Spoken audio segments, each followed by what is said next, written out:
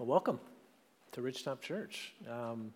We started a sermon series last week we've been calling Becoming Human, and it's from Matthew 5, which is the beginning of what is typically called the Sermon on the Mount. And the idea is that life lived apart from God results in us being less than human. A life lived reconciled to God is then and only then when we actually become human again. The unfolding story of the Bible, you can state it this way. It starts off with humans being created. They're in the presence of God. They're in this state of blessedness, and they are fully human. But then because of sin, they're decreated, and they are acting and being less than human as a result of rejecting God, rejecting His ways, rebelling against them. But the good news of the Bible is that Christ, through His death on the cross, His payment for that sin that was causing the decreation, we are now being recreated. Right? We're being made back into fully human beings. And eventually, we'll all dwell in the new creation. Those who've been recreated in Christ will spend an eternity with Christ. And that will really be our fully human state, is in the new creation. And so the Sermon on the Mount is Jesus inviting us into this recreated state that will eventually lead to this new creation. The opening part of the Sermon on the Mount is called the Beatitudes, and it's about this mostly inward transformation that occurs. And so to become human, we don't start on the outside, right? We're not human doings, we're human beings.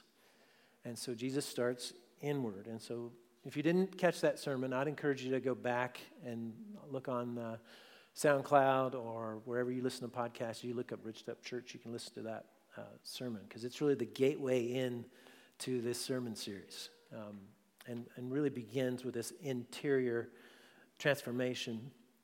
But then Jesus quickly moves outward all the way into mission. So he goes from like, blessed are the poor in spirit, and those who mourn, and those who are merciful, and those who are meek, all this inward stuff, and then he moves outward.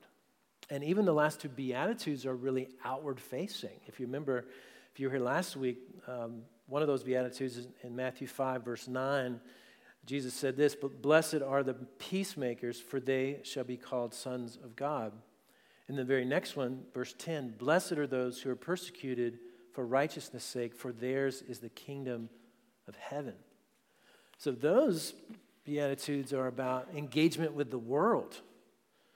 And so he's describing his kingdom citizens bringing the message of peace, right? The message that peace has been made with God through Christ, and that not everyone is going to respond to that with open arms, right?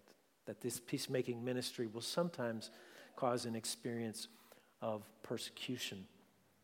But thankfully, it's not all negative responses to the peacemaking ministry. And this is where we get into the passage today, that there's a lot of positive outcome from the presence of the church and the message of the church in the world. And that positive outcome is described by Jesus with these two metaphors of salt and light. So that's what we want to talk about this morning. What does it mean to be salt and light in the world? And then consider how we ourselves can embrace that vision of being salt and light in the world. And I think this is really timely for us as a church, right? We are a church plant. And so we, yes, certainly about building up our relationships within our core, within our church, but we're also a lot about how can we reach the city? How can we engage with those who are not yet Christians? So I think this passage has a lot to say to us in this moment as a church. So before we get into the salt and light, we want to talk a little bit about what this says about the bigger picture of what it means to become fully human. Because evidently to become fully human is to be on mission with God. We don't usually think of it that way. But like if we're going to embrace this fully human vision, we are going to be on mission with God. And this is what was true about humans when they were created in the garden. So I shared this verse with you last week from Genesis 1:28.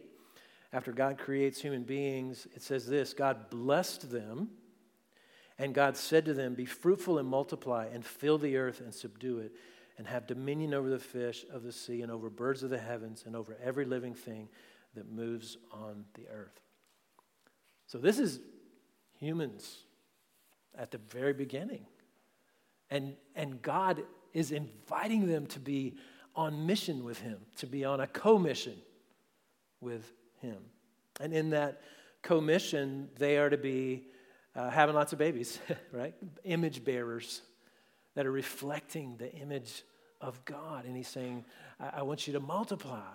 But not just that. I want you to steward the earth. I want you to manage it, rule it, subdue it. And so this certainly doesn't mean that they're the ultimate rulers and subduers. God is obviously the ultimate ruler and subduer of all domains.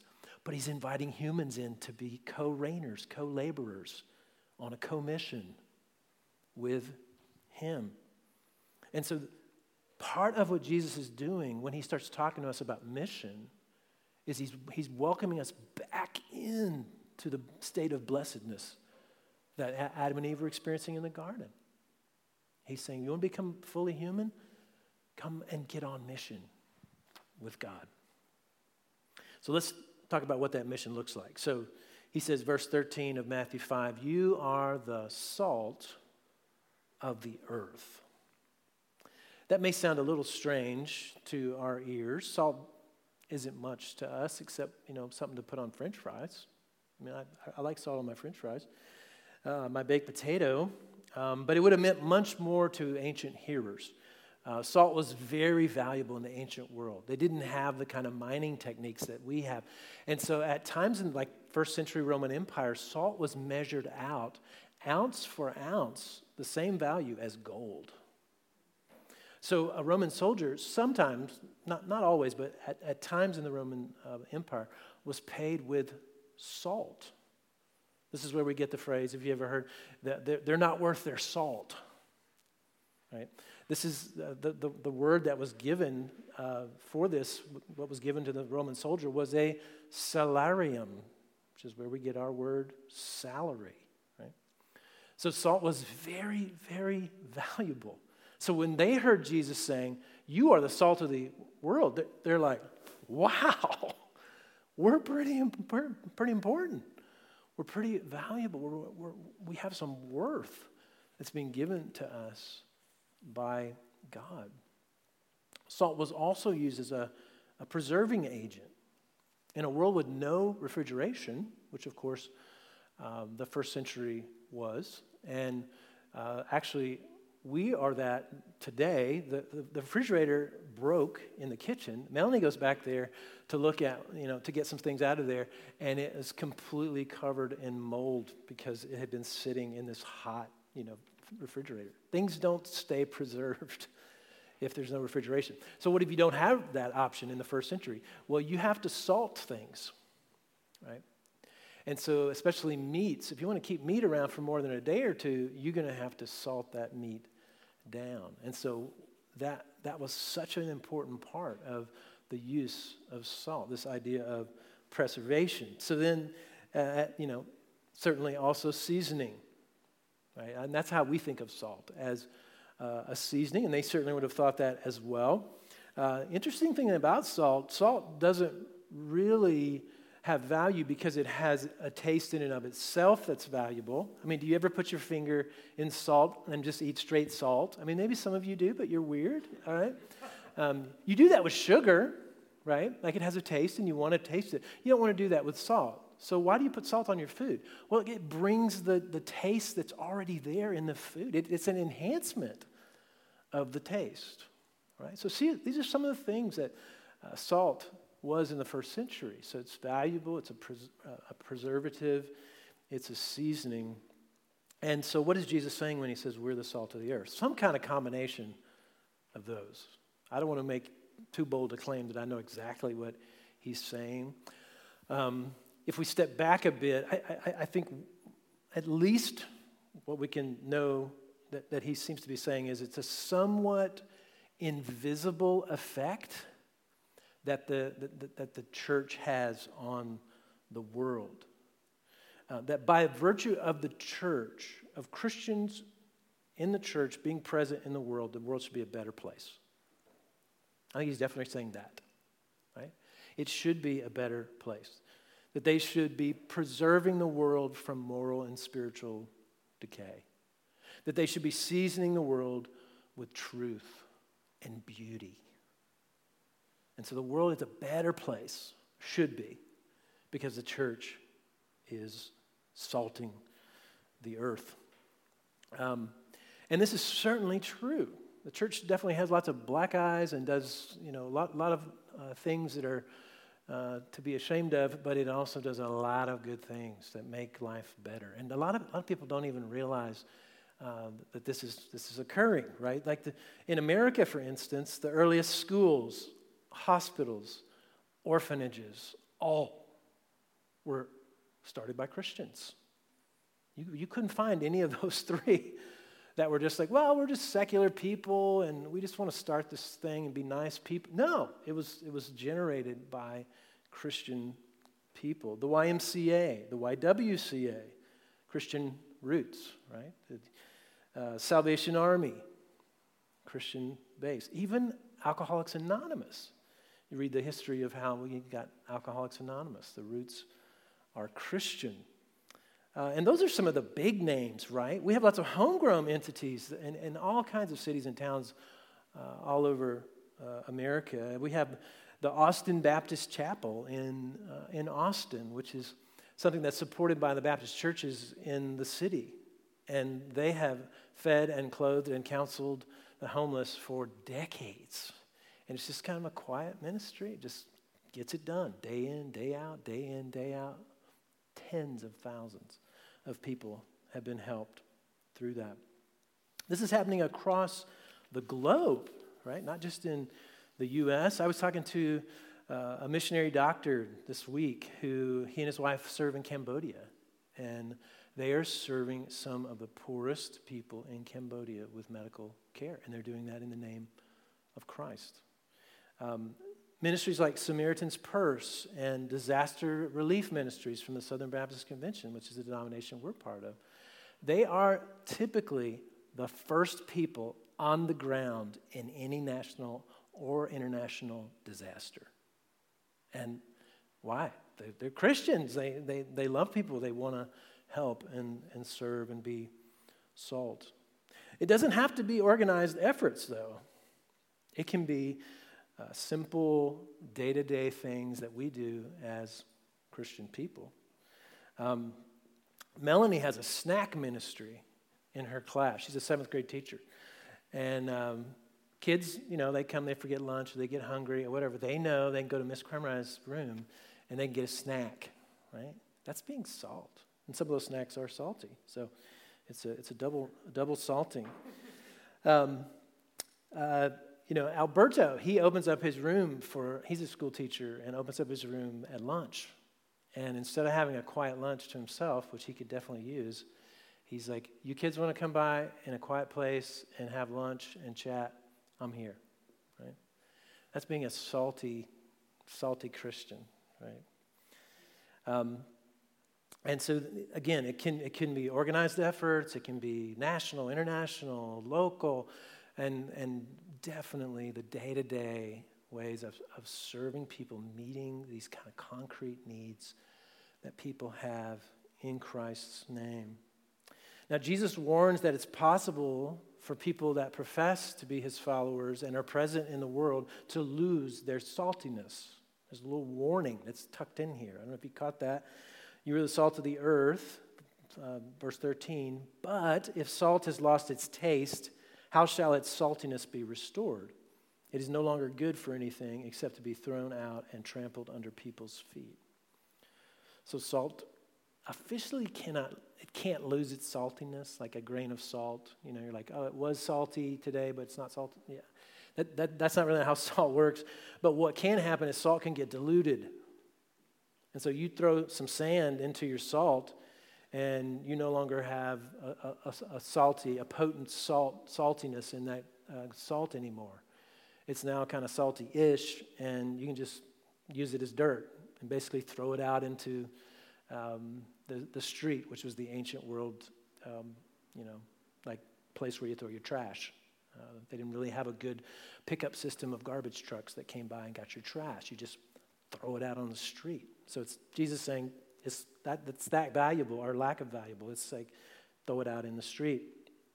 And so what's he saying there? He's saying it's possible for Christians to lose that potency. Right? And I think in part what he's saying is when they don't do it in the name of Christ, when they don't do it in conjunction of Christ-like character, they may be doing good things, but if it's not done in the name of Christ and in the context of Christ-like character, it loses its potency. Right? And so, for instance, in Matthew 19, Jesus is talking about heavenly reward in verses 28, 29. He says, Jesus says to them, "Truly I say to you, in the new world, when the Son of Man will sit on his glorious throne, you who have followed me will also sit on 12 thrones, judging the 12 tribes of Israel. And everyone who has left houses or brothers or sisters or father or mother or children or lands for my name's sake will receive 100-fold and will inherit eternal life." Now notice how he's talking about heavenly reward. He's not saying, well, if you did some good things, I'll give you some rewards. He's saying, you who have followed me, you who have done these things in my name's sake, that's who's getting the reward. And I think he's getting at the potency of our efforts to serve people in these ways. It's done in the name of Jesus and consistent with Christ-like character. I think one of Jesus' goals in the Sermon on the Mount is to make us salty, right? For us to become Christ-like in our character. So as we're intersecting with the world in our service, and later we'll talk about in our verbal witness, we have a potency because we've been shaped to be like Christ. We're salty. And so this is so important if we're going to actually be the salt of the earth. When we're not centered on Christ, when we're not doing what we're doing in his name, that's when we begin to lose our saltiness. And it happens all the time. I remember having a conversation with one of the board members of Habitat for Humanity, which is a great organization. They build homes for people. They have Christian values and roots. But in New England, where we lived, they had totally lost all of the Christian uniqueness of Habitat for Humanity. And they were doing more apologizing for the Christian roots of their organization than they were speaking of Christ and the reasons that they were doing what they were doing in the first place. And so did they build some homes? Yeah, they did. And did they give some shelter to some folks? Absolutely. Was that good? Yeah, it was good. It wasn't very salty. Because it really wasn't any kind of a Christ-like influence that was done in his name. And so this salty living is this somewhat invisible way of serving that's done in the name of Christ. In the name of Christ. Which brings us to our next image, the light. Right? In verse 14, he says, "You are the light of the world."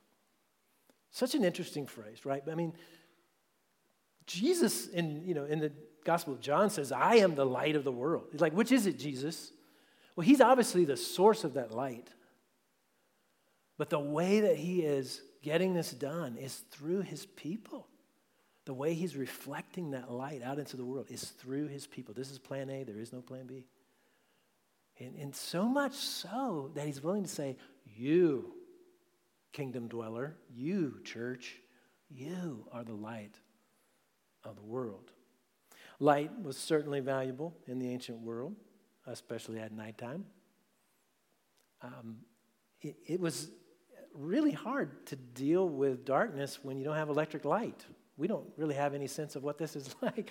I mean, at our apartment, every light is on a motion detector. And so you drive into the garage, lights come on, light, light, light, light, light. You walk through the corridors, light, light. It just everywhere you go. And it's awesome, right? You're never in a dark corner at any time. This is not the ancient world. Right? The ancient world really was fighting to dispel darkness at all times in the nighttime. And so you had candles, and you had oil lamps, and you had torches, but these are not that effective in dispelling darkness. And so whatever light you did have, you were really grateful for it because you couldn't just go over and turn on the switch. And so part of what he's saying there is you're really valuable again. Right? Like you are the salt of the earth. They would have thought, wow, this is an important role that we're playing in God's mission. And when he says you are the light of the world, they go, wow, this is a really important role for us to participate in God's mission. He's also pointing to the idea that he himself is a bringer of the light, which is all throughout the Old Testament, especially prophets, right? So Isaiah 9:2, which we've been reading this during Christmas time, the people who walked in darkness have seen a great light. Those who dwelt in the land of deep darkness, on them a light has shone. That scripture is about the Messiah, right? And so their understanding of the Messiah coming was that it's dark, Messiah comes, and then he dispels the darkness. And that the method of spreading this light, again, in the prophets, was always that, yes, Messiah would bring the light, but he would also then use his people to give that light to the rest of the world. And you see that in places like Isaiah 42, verse 6. I am the Lord. I have called you in righteousness. I will take you by the hand, and I will keep you, and I will give you a covenant for the people, a light for the nations, to open the eyes that are blind, to bring out the prisoners from the dungeon, from the prison, those who sit in darkness. So you see both of these themes in the Old Testament prophets of the Messiah being the light bringer, but then making his people light bringers as they reflect his light to the rest of the world. And so this image of light, I think, is pointing to the more visible witness that God's people make in the world. So salt is somewhat invisible, light is very visible. So think of it this way, that the salt, the potency of the salt, these acts of service combined with the potency of the light, this verbal witness is what makes for a fruitful witness in the world. You need both salt and light. You might think of it this way, that salt is more the things we do that demonstrate the gospel, and light is more the things we do to proclaim the gospel. And when those things are together, it's really powerful in the witness that it is of the truth of the gospel. You see Jesus training his disciples in this way, right? So Matthew 10, and I'm going to Matthew many times as I can to show you the threads that are in the book as a whole and how they tie in with Matthew 5. Matthew 10 verse 5 says, these 12 disciples Jesus sent out, instructing them, go nowhere among the Gentiles and enter no town of the Samaritans, but go rather to the lost sheep of the house of Israel and proclaim as you go, saying, the kingdom of heaven is at hand. And that was the message that Jesus was preaching that we read about in Matthew chapter 4 last week. But then he says, heal the sick, raise the dead, cleanse lepers, cast out demons. So he teaches them both to proclaim this message, but also to demonstrate that message as well. To meet spiritual needs with the message of the gospel, but also meet physical needs. And they were doing it miraculously so. And sometimes that's what God calls us to, is to pray for a physical need that someone has, to pray for a financial need. And God miraculously does that. And that's a demonstration of the gospel message. But it's always the pairing of the two, of this demonstration and this proclamation. Now think about if they only went out and proclaimed. Think about, Peter, James, John, these old smelly fishermen, they're walking around in villages. They're like, we're here with a message. The kingdom of heaven is at hand. And they'd be going, you guys are nuts. You're crazy. But because it was paired with a demonstration, they go, oh, maybe we should listen to these guys. And then what if they just demonstrated? What if they just showed up? Say, who's sick? Who has some needs? We're going to pray for you. You're healed. And that was it. They would think, you are a magician. You're a guru. Maybe you're an Old Testament prophet. They have no way of connecting it to the Messiah, Jesus. In fact, this happens in the book of Acts. Paul and Barnabas are in a village, and they do a healing, and they start calling them Zeus and Hermes, and they start trying to worship them because they've not yet had the proclamation enough to understand. This didn't come from Zeus and Hermes. This came from Jesus, right? And so you need this coupling of both the demonstration and the proclamation. This is no different in 2023, Austin, Texas. So here we are, Ridgetop Church. We're a church plant. We're on a mission. We're reaching into the city. We're reaching into the campuses. How do we do it? Salt and light. Salt and light. Salt, we're called by our King to serve in the city. We're called by our King to serve in the city. What might that look like? Might it look like working with an organization? Yes, it might. It will also definitely look like a listening ear, right? It will look like a shoulder to cry on, money for a medical bill that someone has, dinner invitation, simple birthday gift for a neighbor, free babysitting, a prayer offered up to God for someone's need. That kind of salting in the context of our relationships with people, our neighbors, our coworkers, our family members, and we're just salting. Simple acts of service in the name of Christ. We're also called by our King to speak up about the message of the gospel. Our Savior King has saved us from our sin, has reconciled us to God. And we want to bring as many other people with us as we can. We want to see as many other people come to the knowledge of that truth and respond in saving faith and be brought in, see them baptized and be a part of this kingdom people.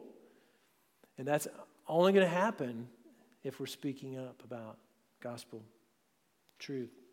Sometimes that's speaking about the kind of in a summary fashion, the gospel itself. Sometimes that's an invite to study Scripture together and have ongoing conversations about it. I think oftentimes it is that. People don't necessarily have the foundation to have one conversation about why Christ died on the cross. They're like, what? I'm interested, but man, I'm not getting it.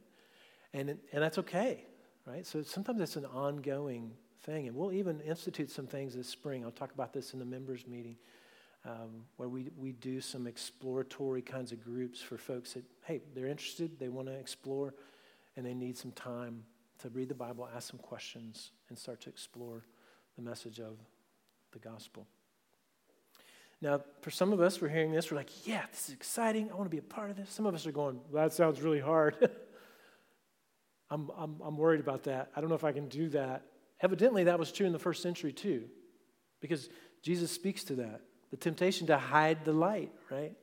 He says, verse 14, you're the light of the world. And then he goes into a city set on a hill cannot be hidden. Nor do people light a lamp and put it under a basket, but on a stand, and it gives light to all in the house. Now, those first century hearers hear that, and they probably laughed, because there is no way at night, if you had a lamp burning, you would have covered it up. You were in such need of light. You would put it up on a stand, put it up in a place where it can dispel as much darkness as possible. And Jesus is saying, I know it's scary. I know you may be tempted to hide that light, but I'm telling you, let's let that light shine. The light of your verbal witness. your verbal testimony about what Christ has done for you, and the explicit truth claims of the gospel. Let that shine and dispel the darkness. And the result of that, yes, sometimes persecution, which he's warned us about, but even better, Matthew 5:16. Listen to how he describes it. I think this is where he's bringing the salt and light together. He says, in the same way, let your light shine before others so that they may see your good works and give glory to your Father who is in heaven. I think he's weaving these two ideas together, these good works, which are the somewhat invisible salt kinds of activities, and then the light, the visible, explicit witness to the gospel. And when people are loved well and affected by acts of service, and they hear the message of the gospel in explicit ways, then they can respond to it with faith. And they can be reconciled with their Father in heaven through faith in Christ. And so Jesus is saying, hey, you're the salt and the light.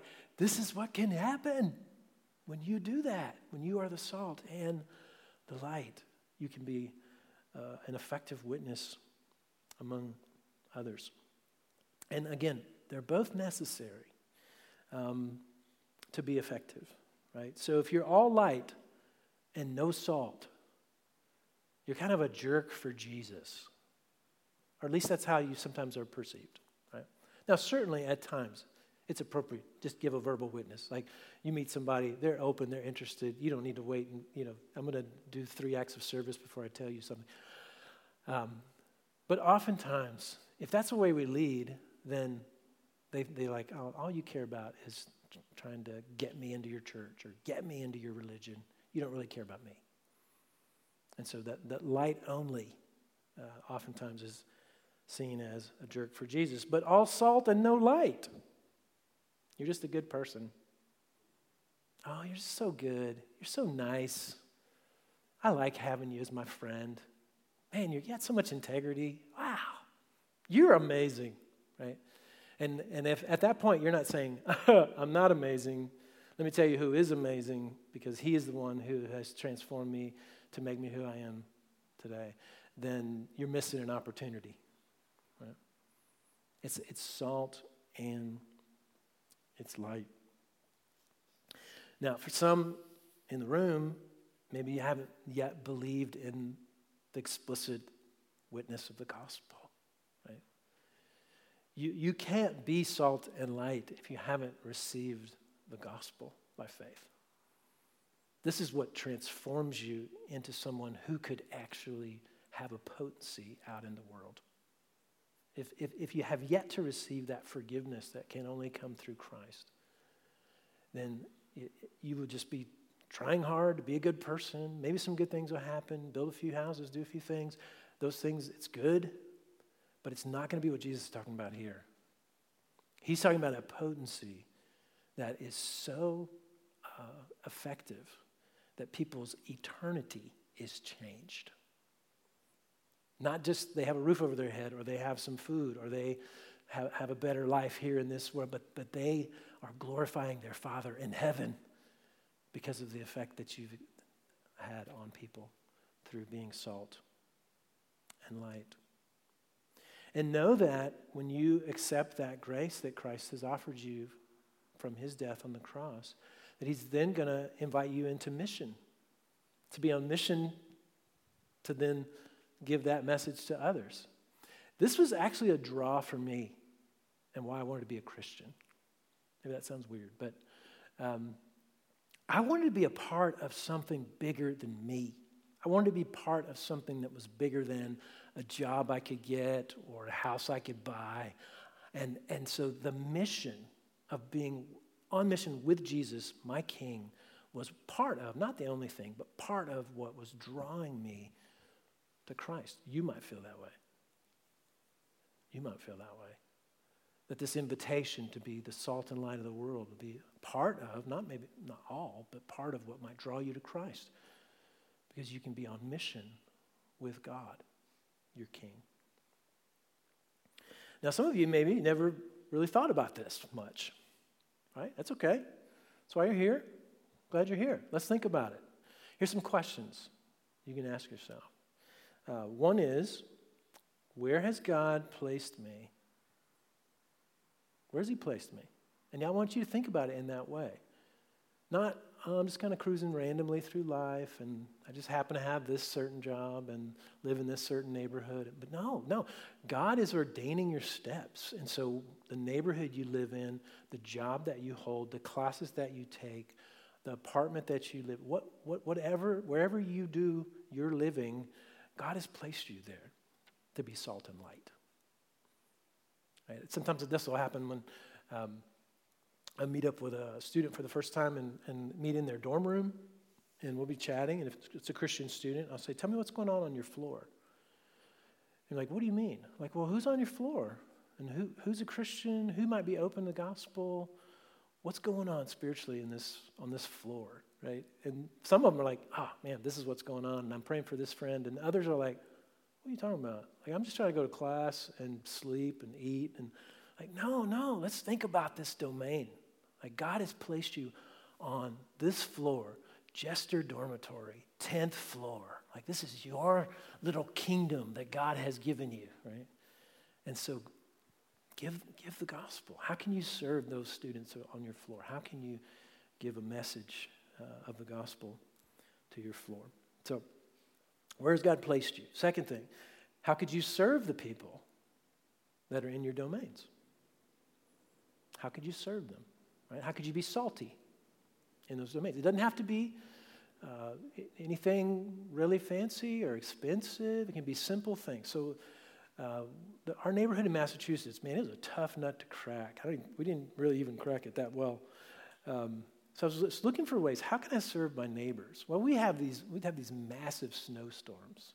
And so I'm out there plowing shoveling my driveway, my sidewalks, and I look over and what are my neighbors doing? They're doing the same thing. And so I would, limp over after doing it for myself. And when my sons and daughter were old enough to help, I'd say, hey guys, come help me. And we would go help our neighbors. It was one of those, just a way to serve them. And, it's just not fun to shovel snow. And so it was definitely, they would like look at me like, okay. Like this is something that meant something to them because they could be served in a way. So how can you serve? So where's God placed you? How could you serve? And how could you speak up about the gospel? How could you speak up? Maybe it's hey, let's get coffee. I want to share something that's really important to me. Maybe it's just being aware of opportunities. I mentioned one just a few minutes ago. It's like someone's like, "You are so nice. You're amazing. Why are you just doing this for me?" And instead of just saying, "Yeah, thanks, I am amazing," tell them about Jesus. No, why I am who I am. I'm not perfect, but Christ has done this work in me, and I don't know if you'd be interested in knowing more about that. I'd be willing to share about that. Something like that, where you're looking for opportunities to speak up about the gospel. The Reynolds this weekend, they had a kids club in their apartment, and they just kind of came up with this idea, and so they've been meeting friends and neighbors and kids at the dog park, I think mostly, and building relationships, and then eventually we're like, let's have a kids event. Let's invite the kids, which of course includes the parents, and have an opportunity to share the gospel in the midst of that, with crafts and games and gospel, right? And so this is the kind of stuff. How can we speak up? And it can be creative. It can be the Lord. He is not wringing his hands and thinking, how do I reach Austin, Texas? I just don't know what to do. He knows what to do. And as we listen to him, his word, by the Spirit, he's going to be very gracious and very generous with ideas for how to engage the city with the gospel. And then fourth question here is to think about, how can I invite people who are not yet Christians into relationship with my Christian friends? I think this is a big part of how most people come to faith in Jesus. is by being in Christian community and not just seeing one friend. So if it's just one friend who's a Christian, they're like, yeah, you're just weird, you're just different. Yeah, that's good for you. But when they see a group of people that are believers who love each other and love Jesus, it has an effect. And so just thinking about, okay, I'm going with my 2 Christian friends over to get a coffee at Houndstooth. I could invite my neighbor who's about the same age to join us, and we could have just hangout time, right? And then you're being salty. Maybe there's an opportunity to speak up, but it creates some community and an opportunity for people to meet other people who are Christians. So that's some ways to think through it. It may be that you're like, I know all that stuff, and I'm just intimidated. I'm scared to raise the flag that I'm a Christian among my workplace, among my friends, my neighbors. Sometimes that's because we feel ill-equipped, and if that's the case, let's talk. Let's talk, and we'll certainly weave in some equipping experiences as we go as a church. But if that's something you're like, I really want to engage, but I need some equipping. I need to talk more about this. Maybe read something. Let's talk. Let's talk. That's why I'm here. I want to help to do that. It may be feel fear. It may be you feel apathy. Right? I mean, I feel those on a regular basis. Okay. And I feel ill-equipped. I meet a person, I'm like, whoa, yeah, they're going to have some real issues with the gospel. We're going to have some interesting conversations, and I'm not sure I can help them, right? And there's a lot of stuff in here. Right? Or I'm just afraid, or I'm just apathetic. I'm just like, man, I'm tired. I got stuff to do. I just want to do my thing. I don't want to look outside myself, right? And so each section in this Sermon on the Mount, it's going to drive us back to the first verse, the first beatitude, right? That blessed are the poor in spirit. Blessed are the beggarly, we said last week, right? And this is how you want to approach this sermon. Every section of it is not, okay, I'm going to grit my teeth. I'm going to try really hard this week. I'm going to be salt and light. That probably not going to last very long. But to admit, we're just honestly to God and one other, maybe 2 others, hey, this is where I'm at. I feel apathetic. I feel afraid.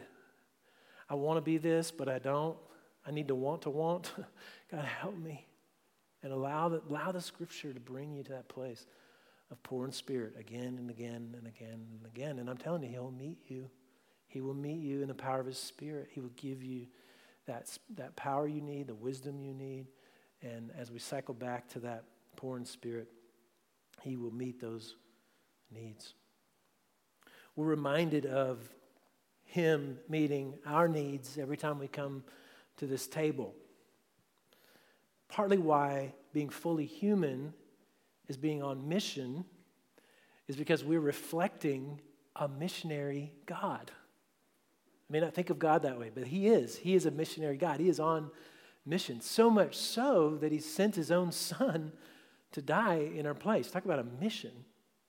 And so Jesus, talking about that mission, says that on the night in which He was betrayed, the night before His death, He took the bread and He broke it and He gave it to them saying, this is my body given for you.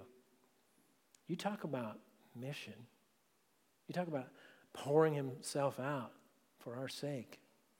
That is a beautiful picture of the missionary God that we've been invited to be on mission with. And in the same way, He took the cup, and after He had blessed it, gave it to them and said, this cup is the new covenant in my blood shed for you and for many for the forgiveness of sins. As often as you drink this, do this in remembrance of me. He speaks of a covenant community. And so that's the church. And this covenant community is on a very unique mission. That mission that was given to us in the garden, yeah, that's still in place, right? We should still be procreative and productive, and this is part of our call as humans in general. But he's also now saying, I want you to be salt and light in a world that has been decreated. Right?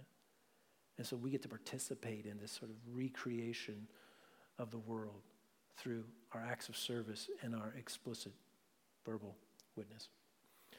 And so let's receive this yet again in remembrance of what Christ has done for us. And if you're a follower of Jesus, I welcome you to the table. And if you're not yet a follower of Jesus, I want to encourage you to become one, to move toward him in faith this morning and receive his forgiveness, receive his new life, and welcome to the mission, right? But if you're not there yet, we're glad you're here. We're glad you're processing that and want to talk more if you want to talk more. But during this time, we encourage you to stay at your seat and not take the bread and the cup if you're not yet a follower of Jesus. All right? So I'm going to pray, and then when you're ready, come forward, take the bread, take the cup, and then go back to your seat, and you take that whenever you're ready. You don't have to wait for me to indicate anything. You just pray and take it when you're ready. So let's pray. God, I give you thanks for this bread, this cup, what it symbolizes for us.